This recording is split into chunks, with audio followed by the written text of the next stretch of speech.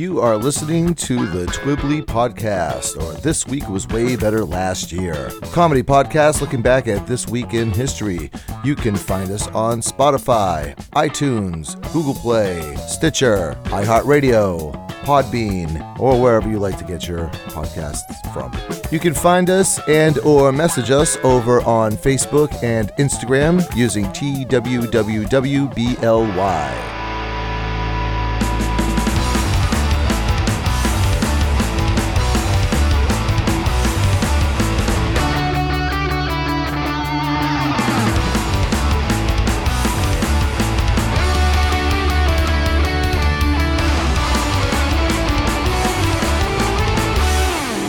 Hey, welcome back to Twibbly, or This Week Was Way Better Last Year. My name is Bill with one L.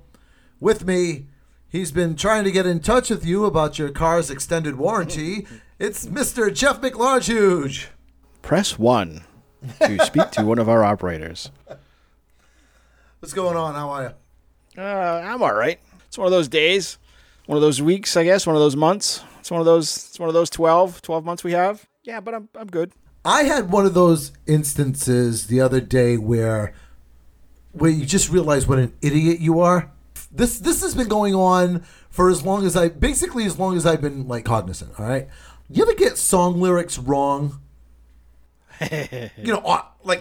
Obviously everybody gets song lyrics wrong. Like the big famous ones are like, excuse me while I kiss this guy from Jimi Hendrix, and wrapped up like a douche in the middle of the night. Right. Yeah. So a few months ago, we were talking, I don't know if it was on the show or not, but we were talking about the one-hit wonder from the 80s, Haircut 100. Remember that song? Love Plus One?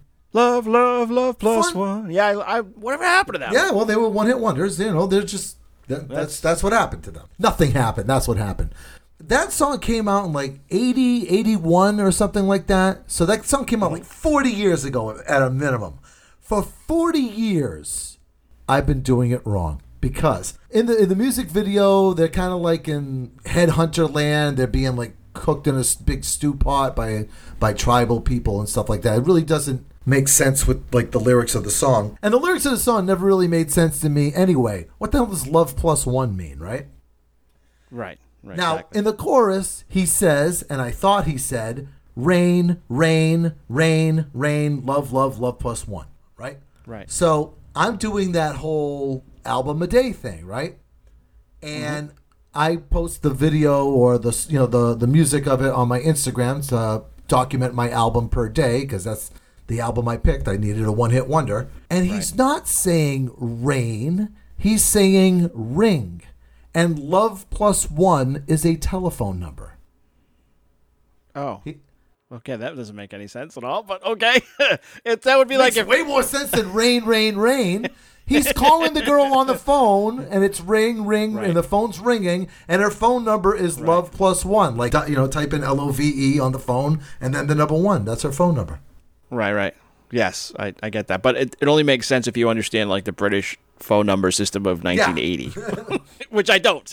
Like, that would be like, if we went to, I'm sure that Jenny by Tommy Two-Tone, 8675309 made any sense, and they just must have just thought it was a random bunch of numbers. Like, what the hell is that? I don't understand. Whenever you watch like old TV programs, and it's like, oh, what's your phone number? All right, you're gonna call me at Klondike 962. It's like, what are you talking about? I can tell you why those work, but I don't understand the love plus one. Wait, wait, hold on a second. You understand Klondike 562, but you don't understand love plus one? Yep. Okay, so let me tell you what. I can tell you how they work. So when humans used to have to hand switch telephone calls, when you picked up the phone and you dialed an operator, before there were automatic switches, right? You're going to dial, either you're going to pick up the phone and say Klondike 2563, and the operator's going to go, okay, Klondike is K on the board, and then 2563 is the port that they're going to stick the phone cord into to connect you, okay? From whatever your phone cord is. When you dial an automatic switching system and you dial Klondike KL4162, you're going to dial the number that represents K on that number, the letter pad that's around the numbers on a rotary dial phone. So you're going to dial like KL and then 4562. Okay.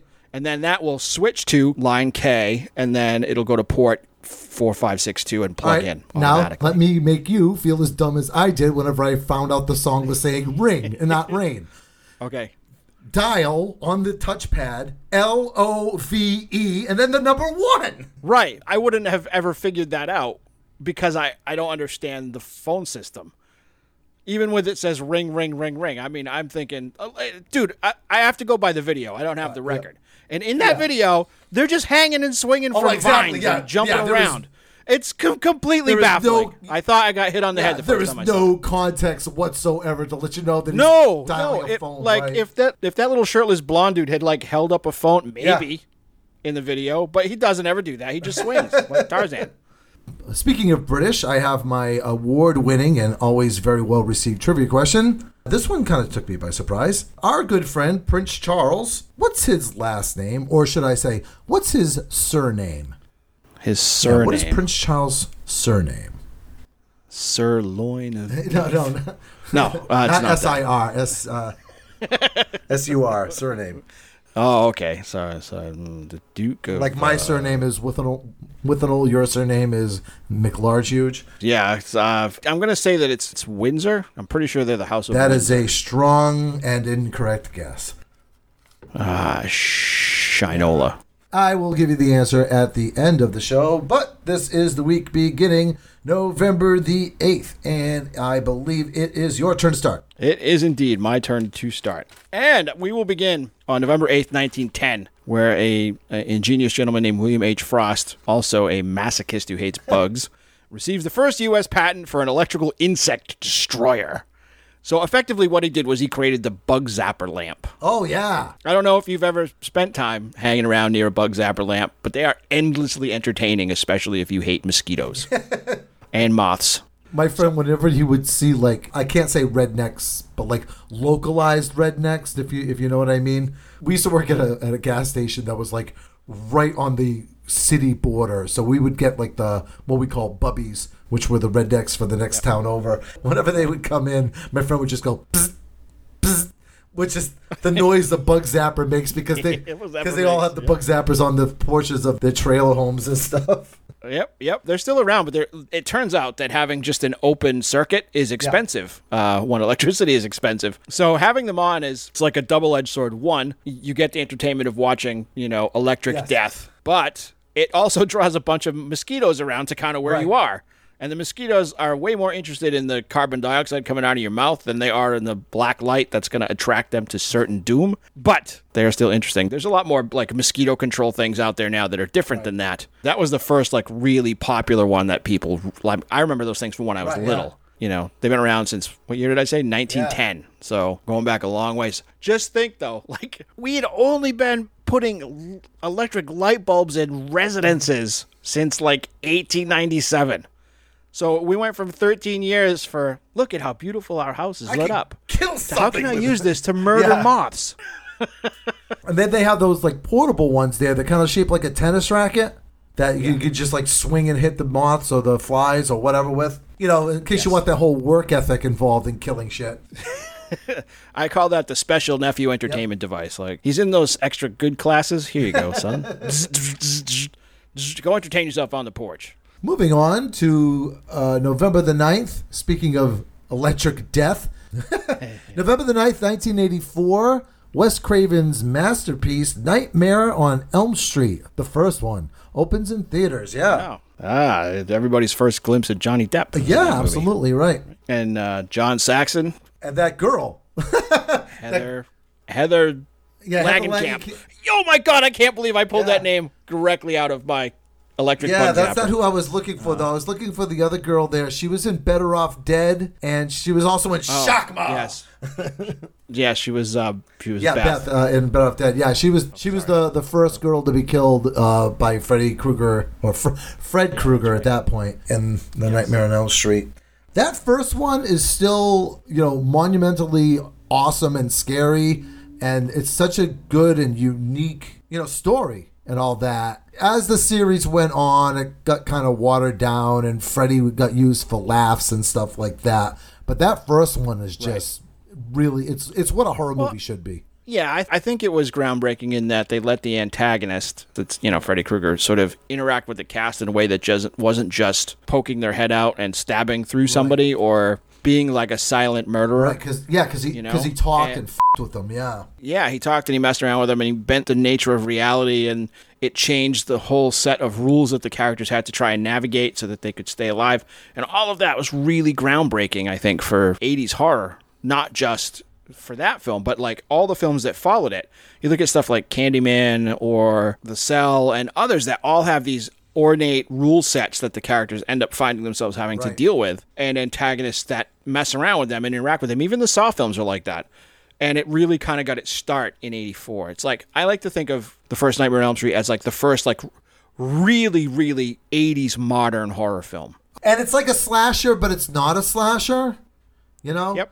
I mean, there's slashing going on, but it's more of a psychological thing. And what a scary concept, because you have to sleep. You have to sleep at some point. Because if there's a thing there, if you go without food, water, or sleep, you'll die of lack of sleep before you die of lack of food or water. Right. So, yeah. Everybody hates, like it's universally panned, everybody hates the Nightmare on Elm Street remake that they did with Jackie Earle Haley playing Fred Krueger. And it's not great, but let me sell it to you this way. The one really great thing about that movie, you have to watch it in surround sound. Because whenever Fred Krueger talks, his voice comes from every direction. It's omnidirectional, so it's like he's inside your head. The only saving grace of that remake is that, and it's actually really, really cool. Oh, well, I only have one working ear, so there's no such thing as surround sound for me anymore. Well, that was you as a plural then. You mean the royal we? Yes, I understand that. So yeah, you would hate that movie because there's nothing for you to grab onto there. It's weird, like all of Jackie Earle Haley's voice only comes out of one speaker. That's the strangest thing. It's like he's always on your right side. And your left side, he sounds like... Yeah, just... It's really... He's like the tinnitus killer. All right, so what do we got for the 10th? For the 10th, 1969, the TV show Sesame Street premieres on the actually relatively new public broadcasting system, or PBS TV. Basically becomes our Generation X's babysitter.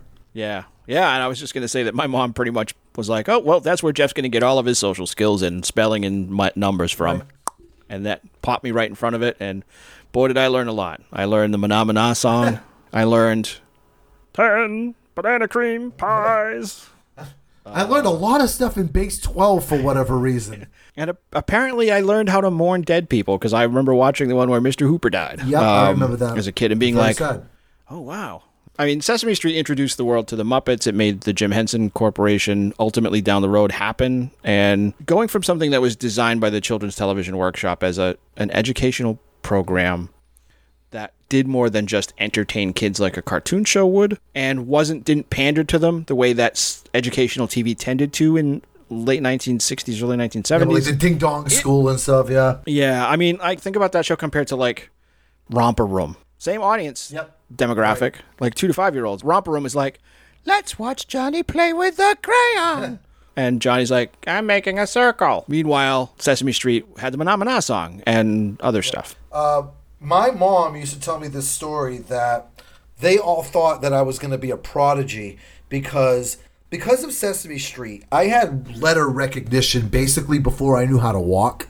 Like I could pick up blocks that had the letters on them and say what the letter was on it before my first birthday. And they were like, oh my God, this kid's going to be a doctor. And, now I host a podcast.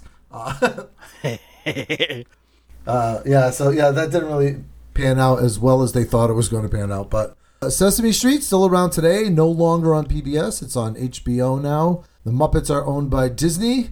Jim Henson left us, a long time ago, like over 30 years now, I think. Yeah. And I've actually been going back and watching the original Muppet Show on Disney Plus, and I'm having a real good time with it. It's funny, like timelessly funny. It's really strange, like because the Muppets are so timeless, but the celebrities that they have are not. Yeah, I was just thinking the same thing. Like, I'm sure, people are like, who the hell is Ethel Merman? Yeah. And But they had this guy on yesterday, and I was like, they said his name. It's like Avery something. I was like, who's that? Avery Shriver. Yeah. Yeah. And I was like, who's right? that? Right. And then they show his picture. I was like, oh, that guy. Okay. Yeah. Right. Yeah, he was like, and that was before he was most likely known to being in like Doritos commercials, because I think he made a couple of movies. He was in Galaxina with Dorothy Stratton. That was the last time I think he was in anything that was a feature. And then he was a staple in commercials in the early 80s. So It was weird to see him on that show. Yeah, I remember that. Yeah. He was a funny guy, though. So. Oh, yeah, he definitely was. All right, moving on to the 11th. On November the 11th of 1988, the world's loudest scream is recorded. A guy by the name of Simon Robinson of South Australia screams at 128 decibels. Oh, that's loud. That is loud. They say right here, it's just about as loud as a jet aircraft. Yeah, an unmuffled jet engine. Yeah, from 50 feet away. That's loud. Now, the previous record holder was my grandmother, because my father was like, funny family story, my father was like almost 12 pounds when he was born, and he was born at home. Oh. So, yeah. The scream heard around the world. Do I get a spinal? No. What do you have for anesthetics? You're gonna need to ice that afterwards, right? Right. You're gonna want to try and hold your breath a little bit. I tell you, my daughter, when she was, I want to say she was 4 or 5, I took her and her brother dressed as Jedi, which meant the karate uniforms that my mom had made for both of them and their brown bathrobes and lightsabers and hair and braids, and took them to Granite State Comic-Con. And while we were walking around there, one of the things that they had going on was a scream contest. Okay. So every couple of minutes you'd hear like, ah! And then the guy would be like, oh my God, that was 90 decibels. Woo, that was really loud. That's, So we're working our way down, and in between these screams, we're like 15 feet minimum away from this microphone. And there's a kid standing there getting ready to scream, and Meg just lets one out. Yeah. I don't know if you've ever heard something that's so loud that makes the air vibrate. And I'm not even kidding. It blurred my vision. It had a shockwave. It had a shockwave. She's like friggin' Black Canary. Every single person in this giant room stopped and just spun around and looked. And there's Meg at 2'9", smiling like a little angel, with her lightsaber. And the guy who was hosting the contest, he goes, "What was that? Did that come out of you? That was 102 decibels." And she's like, "Yeah, it was me." And he goes, "Could you do that again?" So she couldn't get it that loud the second time, but it was crazy. Like, everybody was looking at her and laughing because it was so loud. I was waiting for you to say that they called child services on you. Right, exactly. Well, I used to joke that when she was a baby, that was going to happen because she would just lay in her bassinet and scream like I had put her down for a nap in a nest full of spiders and scorpions and snakes and fire. She asked for a bug zapper for Christmas. Yeah, right, exactly. Yes. And then hugged it. All right, moving on to the 12th. November 12th, 2016, Asian actor and institution Jackie Chan is awarded an honorary Oscar for his film achievements at the 8th Annual Governor's Award Ceremony. So it doesn't sound like a big deal, but for Asian actors who almost exclusively make their films in Hong Kong to be recognized by the Academy is a big deal. Right. And Jackie Chan's output is ginormous. Yes. He's pretty much made every movie.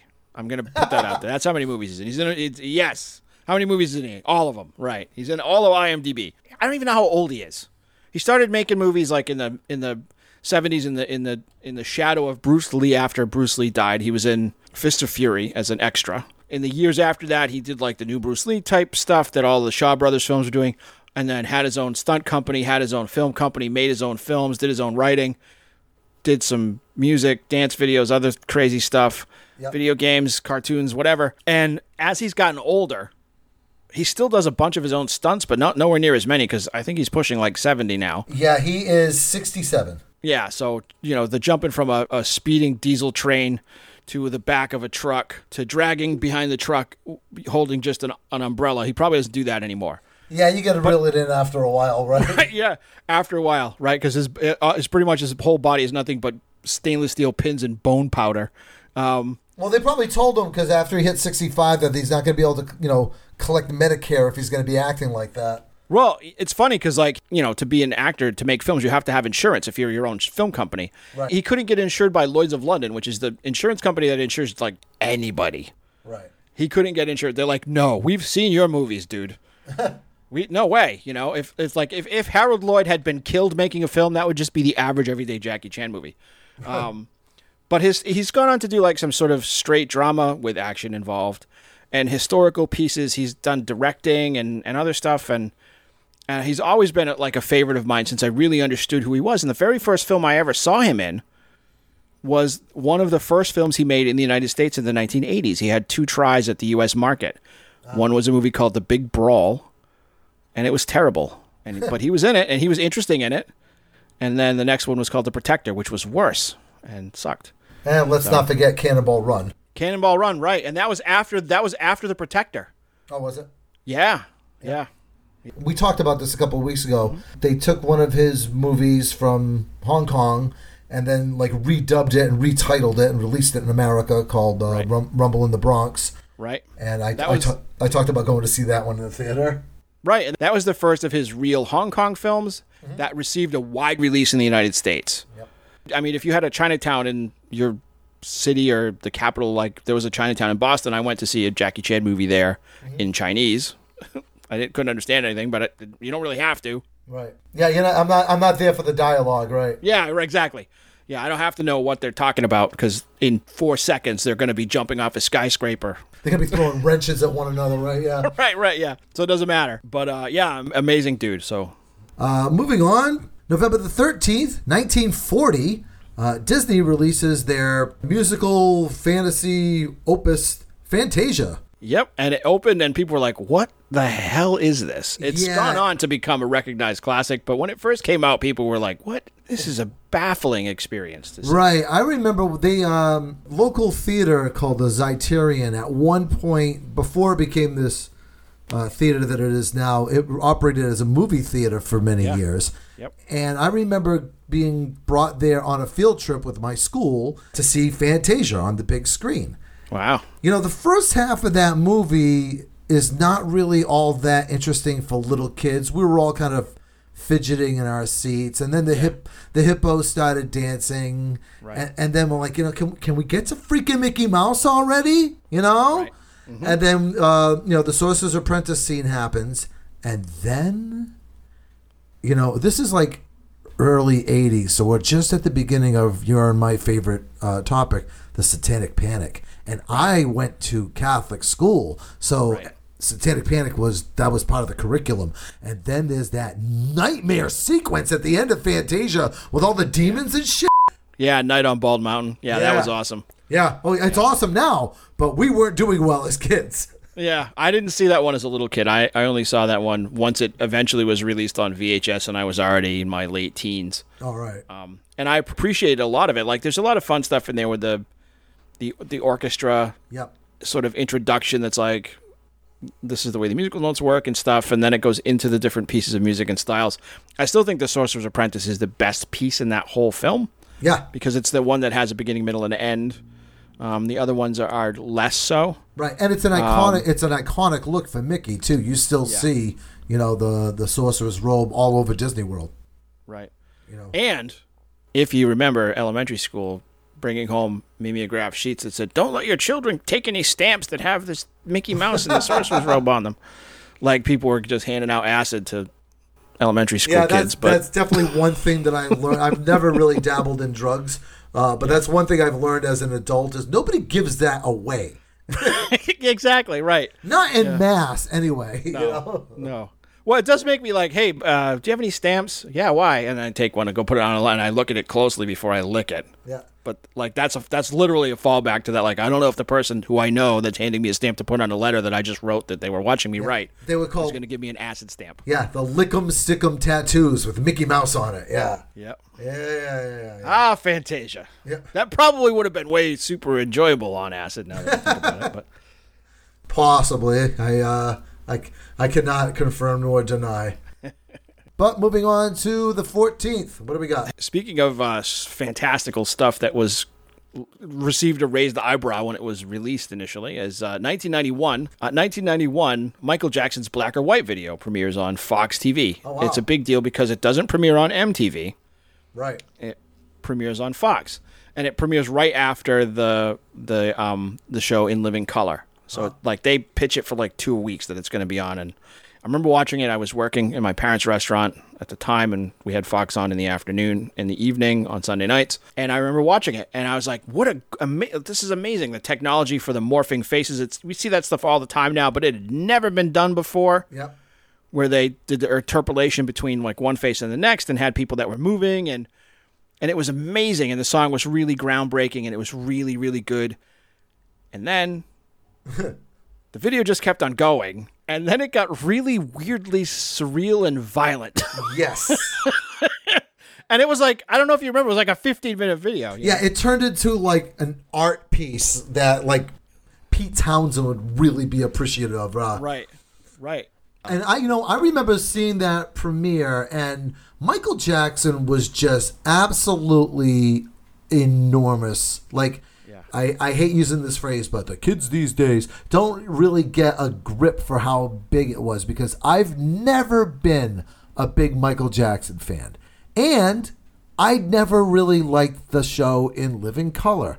But I remember watching that premiere video because it was an event. It was something, yeah. Yeah, it's hard to do that now, the way TV sort of works, but right. It was a big deal. And yeah, you do kids today, yeah. They do not understand that he could do a world tour and sell out every single stadium in every country he went to. Right. For 3 nights in a row. And people would be fainting and screaming and throwing things on stage and just going out of their minds for him. So, and then they cut the whole end of that video off. Shoof, like with a samurai sword. Yeah. Whenever and then it played endlessly on MTV. Yeah. When it was on MTV, I think I remember seeing the crashing and breaking every cars and all that stuff. I think I remember seeing that like a couple of times, but yeah, after a while MTV was like, there's a huge drop-off point right after the Morphe parts. Right. Yep. And it was one of those like, we were with you with Thriller, like the zombie dance. Then it's like a movie, and it like all held together, and it had like that cool ending, but this was just you bashing a car. Yeah, I could do that. 10 minutes, like what the hell is the point? And we're gonna show a close up of a bug zapper for half an hour. Let me say this, and I like Childish Gambino. I think This Is America is an amazing piece of art, right? That springs directly from the loins of the black and white video. Michael Jackson is, in a slightly clumsier and more poppy way, is sort of commenting on the same situation that African Americans, I think, face in the United States, or race relations are like in the United States. And he's able to do it in that video. And it was controversial for that reason, the same way that Childish Gambino was controversial for the This Is America song. But unfortunately, that's kind of lost because everyone was much more enamored with the morphing video technology, such that it was pretty much used in every single entertainment device from that minute forward. Right. Until like 5 years ago. And Michael Jackson at that time was about as safe could be. Yep. There was no controversy with Michael Jackson. He was just... Your mom liked him. Your grandmom, he was just nice. He was a nice guy, You felt you were jealous of like Elvis's daughter for being married to him. Yeah. You were jealous of Bubbles for being his monkey. All right, so let's get on to the celebrity birthdays. Another person that had a trajectory of upwards at 45 degrees and then didn't. November the 8th, 1975, your friend and mine, Tara Reid. Hey, I remember her from American Pie with all those other actors who aren't doing stuff. Who are no longer doing anything, right? Yeah. At least not that I've seen. Yeah. Everybody in that movie, you're right. Nobody's really done anything. We'll be bringing up Justin Briggs later on. But anyway, Tara Reid, she was, in American Pie. She started off strong. She was in that, The Big Lebowski. Josie and the Pussycats. Yep, and Van Wilder. And then... Yeah, she became like a tabloid personality for a while. Yeah, she ended up basically being famous for being a mess. There was one famous thing. She was like on a New Year's Eve special, and she was just hammered. Hammered. Yeah. Yeah, I remember. Like, can I call you a cab or an ambulance or whatever? Yeah. Yes. You can call me a cab. Okay, you're a cab. I'm a cab. Yeah, she was a mess. Yeah, more recently she's done, I think she's in a couple of the Sharknado movies, I think. It looks like she's been active. It's just that they're not high profile projects anymore. Right. Like she's not doing stuff that gets a theatrical release. She's getting stuff that, shows up on Sci-Fi or direct to Netflix or Hulu or whatever. But there's a lot of actors and actresses who are doing that. Right. That seemed to be popular at the same time she was. And I mean, we're sort of joking about American Pies. Nobody's doing any more work. Right. But like, yeah, all of those people are in all of those kind of projects. Right. So, Well, yeah, that's the new medium. I mean, yeah, big theatrical releases is kind of not really a thing anymore. right. That being said, Tara Reid has done some stuff. She's in The Boys, which is a very popular series on Prime. Yep. It's unfortunate that she's more famous for her being infamous, I guess. And I think it's only with a small subset of people that remember that, like that are our age. Yeah. Because my kids are like, who? Yeah, exactly. Never mind. American what? Nah, never mind. You don't want to know. All right, so let me jump to November 9th. November 9th, 1945, character actor Charlie Robinson is born. Bill knows who Charlie Robinson is because he is from Bill's favorite sitcom. That's right. We just brought up Marky Post last week or the week before. Charlie Robinson played Mac, the court clerk on Night Court. Yes. Yep. He was clerk in courts, and he showed up in a whole bunch of like TV stuff. He was the guy that would be like, Charlie Robinson was one of the guests on like The Love Boat or Fantasy Island or both. Yeah. Or he has a bit part in like The A-Team and sometimes in T.J. Hooker. Yeah. Uncredited. Uncredited. Man with Hat in T.J. But he was on Night Court for the whole run. He's a very, very funny guy. I like Charlie Robinson. I like Mac. I like that. I like Night Court. You know me. That show had a really well put together cast. Yes. All right. So moving on to November the 10th, 1956. Star of the movie Shazam, Sinbad.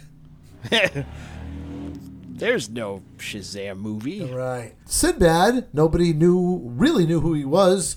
Up at we did, Generation X did, but like nobody from the millennials or whatever knew who he was until he became the subject of the Mandela Effect. One of the Mandela Effects. Yeah, everybody seemed to remember him doing a movie called Shazam, and he didn't. He never did. Nope. There was a movie called Kazam with Shaq. With Shaquille O'Neal, but yes. Yeah, Sinbad. But people seem to have this false memory of it existing. Yeah. Yeah, and I think the false memory is from it. I mean, I remember the box for Kazam, and it was Shaq and Kazam was all sort of crooked. So mentally, when you're sort of trying to remember what things look like, it just jams the two of them together, and it's like Shaq doesn't look anything like Sinbad, and Sinbad looks nothing like Shaq. But I guess I can understand the Shazam part, but not the Sinbad part. I remember Sinbad actually won Star Search, the comedian special. It came down to him and Dennis Miller, and Sinbad won, and Dennis Miller never let that go. And what was really funny was when my brother and I drove cross country, we stayed in Las Vegas for a couple of days. Then we were over in Los Angeles. And then when we looped around to come back, we drove through Reno. And at the casino in Reno, Sinbad was the headliner. And it just looked so funny, just like Sinbad out in the middle of Reno, Nevada. Yeah. Yeah, he had a show on Fox for a while, a sitcom that ran for, I don't know, like 3 or 4 years. Did he? Yeah, yep. He had some not bit parts, but he had some parts in other stuff, and never really had that like film career, right? But did a bunch of TV, and I guess it's good that he's still out there doing his Sinbad best. I remember him doing a couple of specials on HBO or Showtime too. I'm looking at his wiki right now. He's got a net worth of $5 million, which is approximately $5 million more than what I'm worth. So right, exactly. 60s. All right, moving on to the 11th. November 11th, 1922, one of my favorite authors, a guy named Kurt Vonnegut Jr., is born. He's born in Indianapolis, Indiana, and wrote Slaughterhouse-Five, The Breakfast of Champions, Bluebeard, among others, Jailbird and stuff, Cat's Cradle. Was always sort of pigeonholed into science fiction writer. I'm saying that with air quotes. But his writing tends to span sort of the human experience. And his later years and after his death, his work has been often reevaluated as literature as opposed to just science fiction stories. And he's got my favorite cameo of all time. Oh, that's right. In Back to School. Let me tell you something, Vonnegut. I'm canceling the check. Yeah, I love that. That's so funny. Yep. He's referenced a lot in a lot of movies, too, because that other movie that I talk about sometimes, Can't Hardly Wait, yeah, they reference him in that, too. The main character is going to do, like, a workshop with Kurt Vonnegut. Mm-hmm. Yeah, so he's he used to be a writing teacher and as well. He owned a Saab dealership out on the Cape. Oh, did he? For a few years, yeah. Oh, no kidding. He lived out on the Cape for like, I don't know, a couple of decades in his later years and stuff. I did not know that. Yep. Interesting dude. Super, super good writer. Another super duper influential artist, November the 12th of 1840, Auguste Rodin, who is the sculptor, and you would know his work of The Thinker. Which my mom always thought it looked like somebody going to the bathroom. Toilet, yeah. yes. My mom was eloquent as nothing. Yeah. What I want to know Yep. is how did Rodin make such beautiful sculptures with those massive wings? That's what I want to know. And with the planes that were chasing him around all the time, it must have been so hard to find a studio big enough. Yeah, with Godzilla kicking his ass. Oh, it's like he's constantly being called out to fight Ghidra, and geez Louise, there's two little fairies singing songs all the time around him to try and get him to do stuff. He has a really cool quote too. This is so pretentious. Listen to this. It's pretentious, but it's cool. So when modern photography had proved that when horses gallop, that they actually leave the ground, Mm-hmm. They did that experiment there with a series of pictures. Yeah. So whenever the photography proved that horses didn't gallop in the manner that artists often showed them, our friend over here, August, responds. He says, "It's the artist who is truthful and the photography which lies. For in reality, time does not stop." Right. That's a good quote. Beautiful.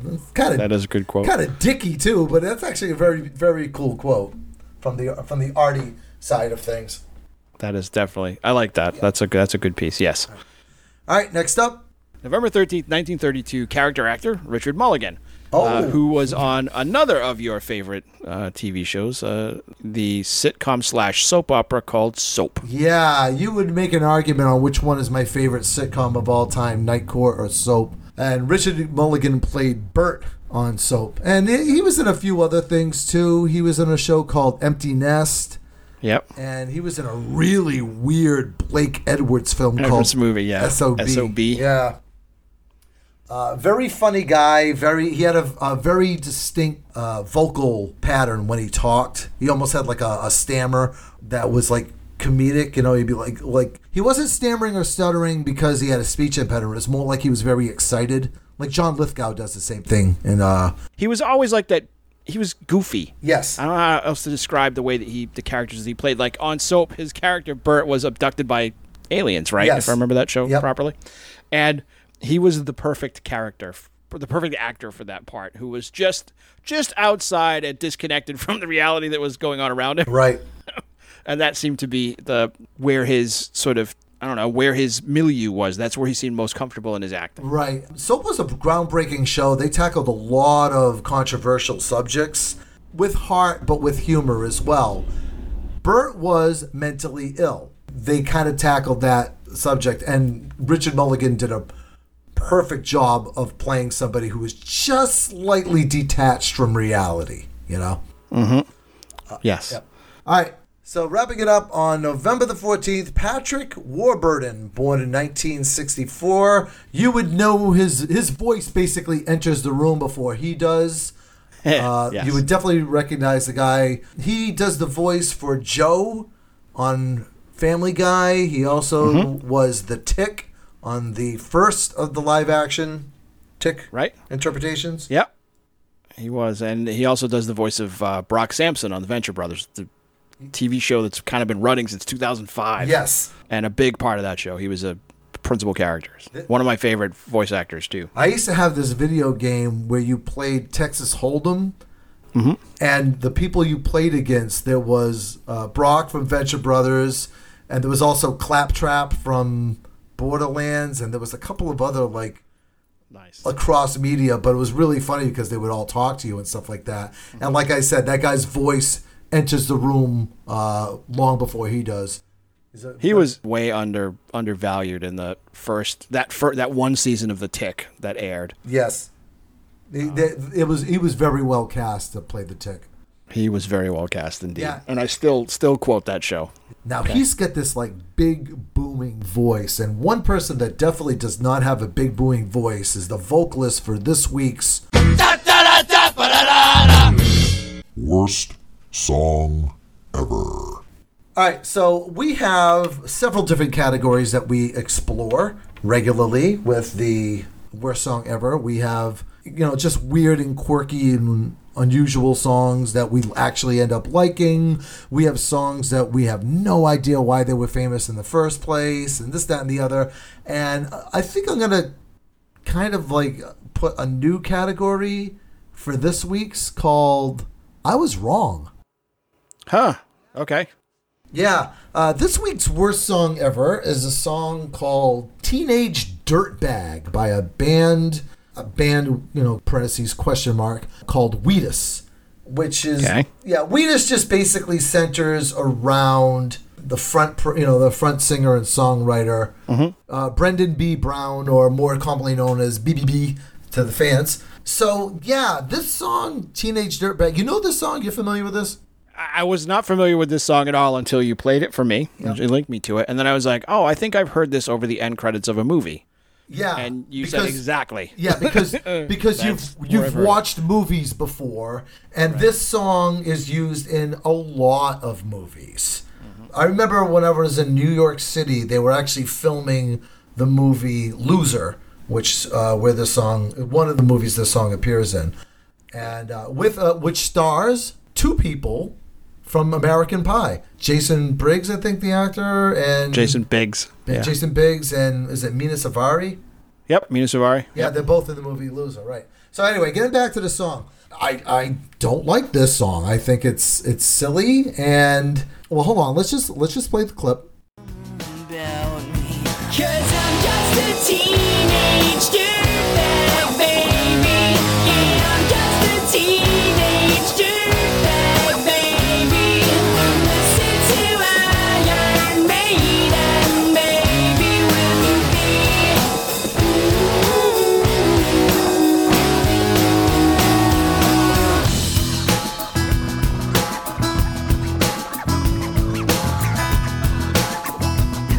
So, I doing the research for this song.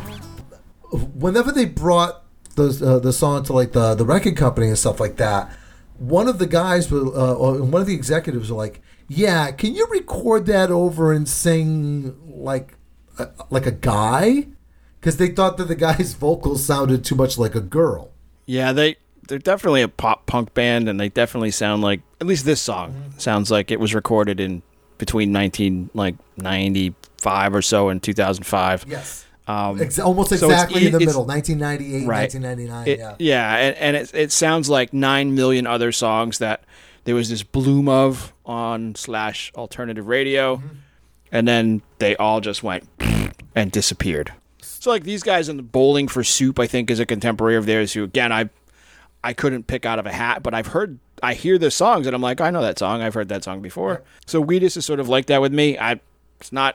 Doesn't fall into the big melting pot of music that I typically listen to, but punk pop was like ska. Like there was a short time where it was all over the place, and then it kind of vanished. So when I'm doing the research for the song, whenever he brought the song to like the producers, I mean, because songs start out very simple. It starts off with the dude and an acoustic guitar. So whenever he brought it to the producers, he was like, I want it to be heavy, and I want it to be like James Taylor's Fire and Rain at the same time, but with like a hip hop beat.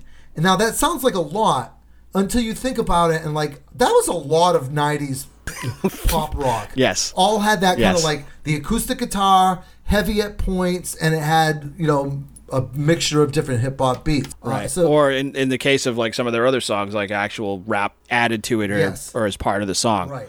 So now you're saying, all right, Bill, it doesn't sound like you're wrong. It sounds like this song sucks and you're standing behind your guns. And I am. I still don't like this song. However, I have a different view of it after doing the research of it, because our friend BBB over here is, he's about our age, maybe a little bit younger. Yeah, I mean, I don't think he's much more than 10 years younger than us. And he was into metal, like we all were in the 80s, and, some more than others. And he was walking around and he was wearing an AC/DC shirt. And it was like right after, I think it was like this incident like me. Remember I told the story where I wore an Alice Cooper shirt right after Geraldo Rivera's Satanic special? Yes. Same thing happened to him. And, they just like bullet holed him as being like a Satanist, because I don't think it was the Geraldo special for him. I think there was actually like a crime that had occurred. And they just kind of like, oh, you're one of those teenage dirtbags. And that's kind of like what the song is about. You don't really get that vibe because it was so locked in with the video, right? Showing scenes from the movie Loser. So the video definitely tells a different narrative than what the song was trying to say, Right. Well, I mean, the song wasn't written for the movie, so it makes sense that it would differ. But I will say, again, I don't have a lot of experience with this band, at least not conscious experience. Right. I will say that I can see why it might drive people away. Like, Brendan Brown's voice is very distinctive. It's very, very, very much like Alvin and the Chipmunks. And I don't mean that I'm not being facetious. Like, his voice is very, very high. No, like if you're going to sing along with it, you're going to be like, you're not going to sing it in your own voice. You're going to go, I'm just a teenage dirtbag, baby. Right. Yeah. Right. Yep. And then you're going to sing, you're going to wish you can get a hula hoop. But no, listening to this made me laugh because, before I knew what year this record came out, I was reminded of a clip from Metalocalypse where the band hires this other band to manage, and they're called Get Thee Heads, and Nathan Explosion goes, oh, wait a minute. You're one of those rap rock bands with a DJ and rap lyrics. And the guy goes, that's right, man. He goes, yeah, somebody tell this band what year it is. Which I thought was really funny. That was another thing, too, was like I'm looking at the video for Teenage Dirtbag, and there's our friend BBB on guitar and vocals. There's a bass player. There's a drummer. And then there's a bongo player. I just remember going to bars in the 90s and stuff like that, and going to open mic nights. And as soon as somebody walked in with bongos, I walked out. It's like, no, you're not a bongo player. No band has a freaking bongo player. Well, you're a friend. Okay, you're a friend of the band, and they feel bad for you. Let me say this. At my time, I only had a couple of days where I was in this band, just like you, just like every other person in the United States, apparently. Because if you look at the list of people who have been in this band, it's like 25 people that have been in and out of this band. So they probably accidentally hired a bongo player. What'd you say you do? Oh, yeah, come on in, come on. And all of a sudden, like, why is this guy here? Like, who brought the bongo guy in? Or more likely, who brought the bongo guy in? And then they throw him out. Alvin, get him out of here. And they are very, very, very 90s. Like, you look at them, their look. Our friend BBB in the video, he's got a series of different bucket hats on. He's wearing what kind of looks like sports jersey. He looks like 1998. He just does. You know what I think of when I hear this song now? This is the song that I would hear if I was walking around at a state fair. And I would be like, hey, I recognize this band. It can't. And oh my God, really it is. It's Wheatus. Wow. I was like, let's go get some funnel cakes.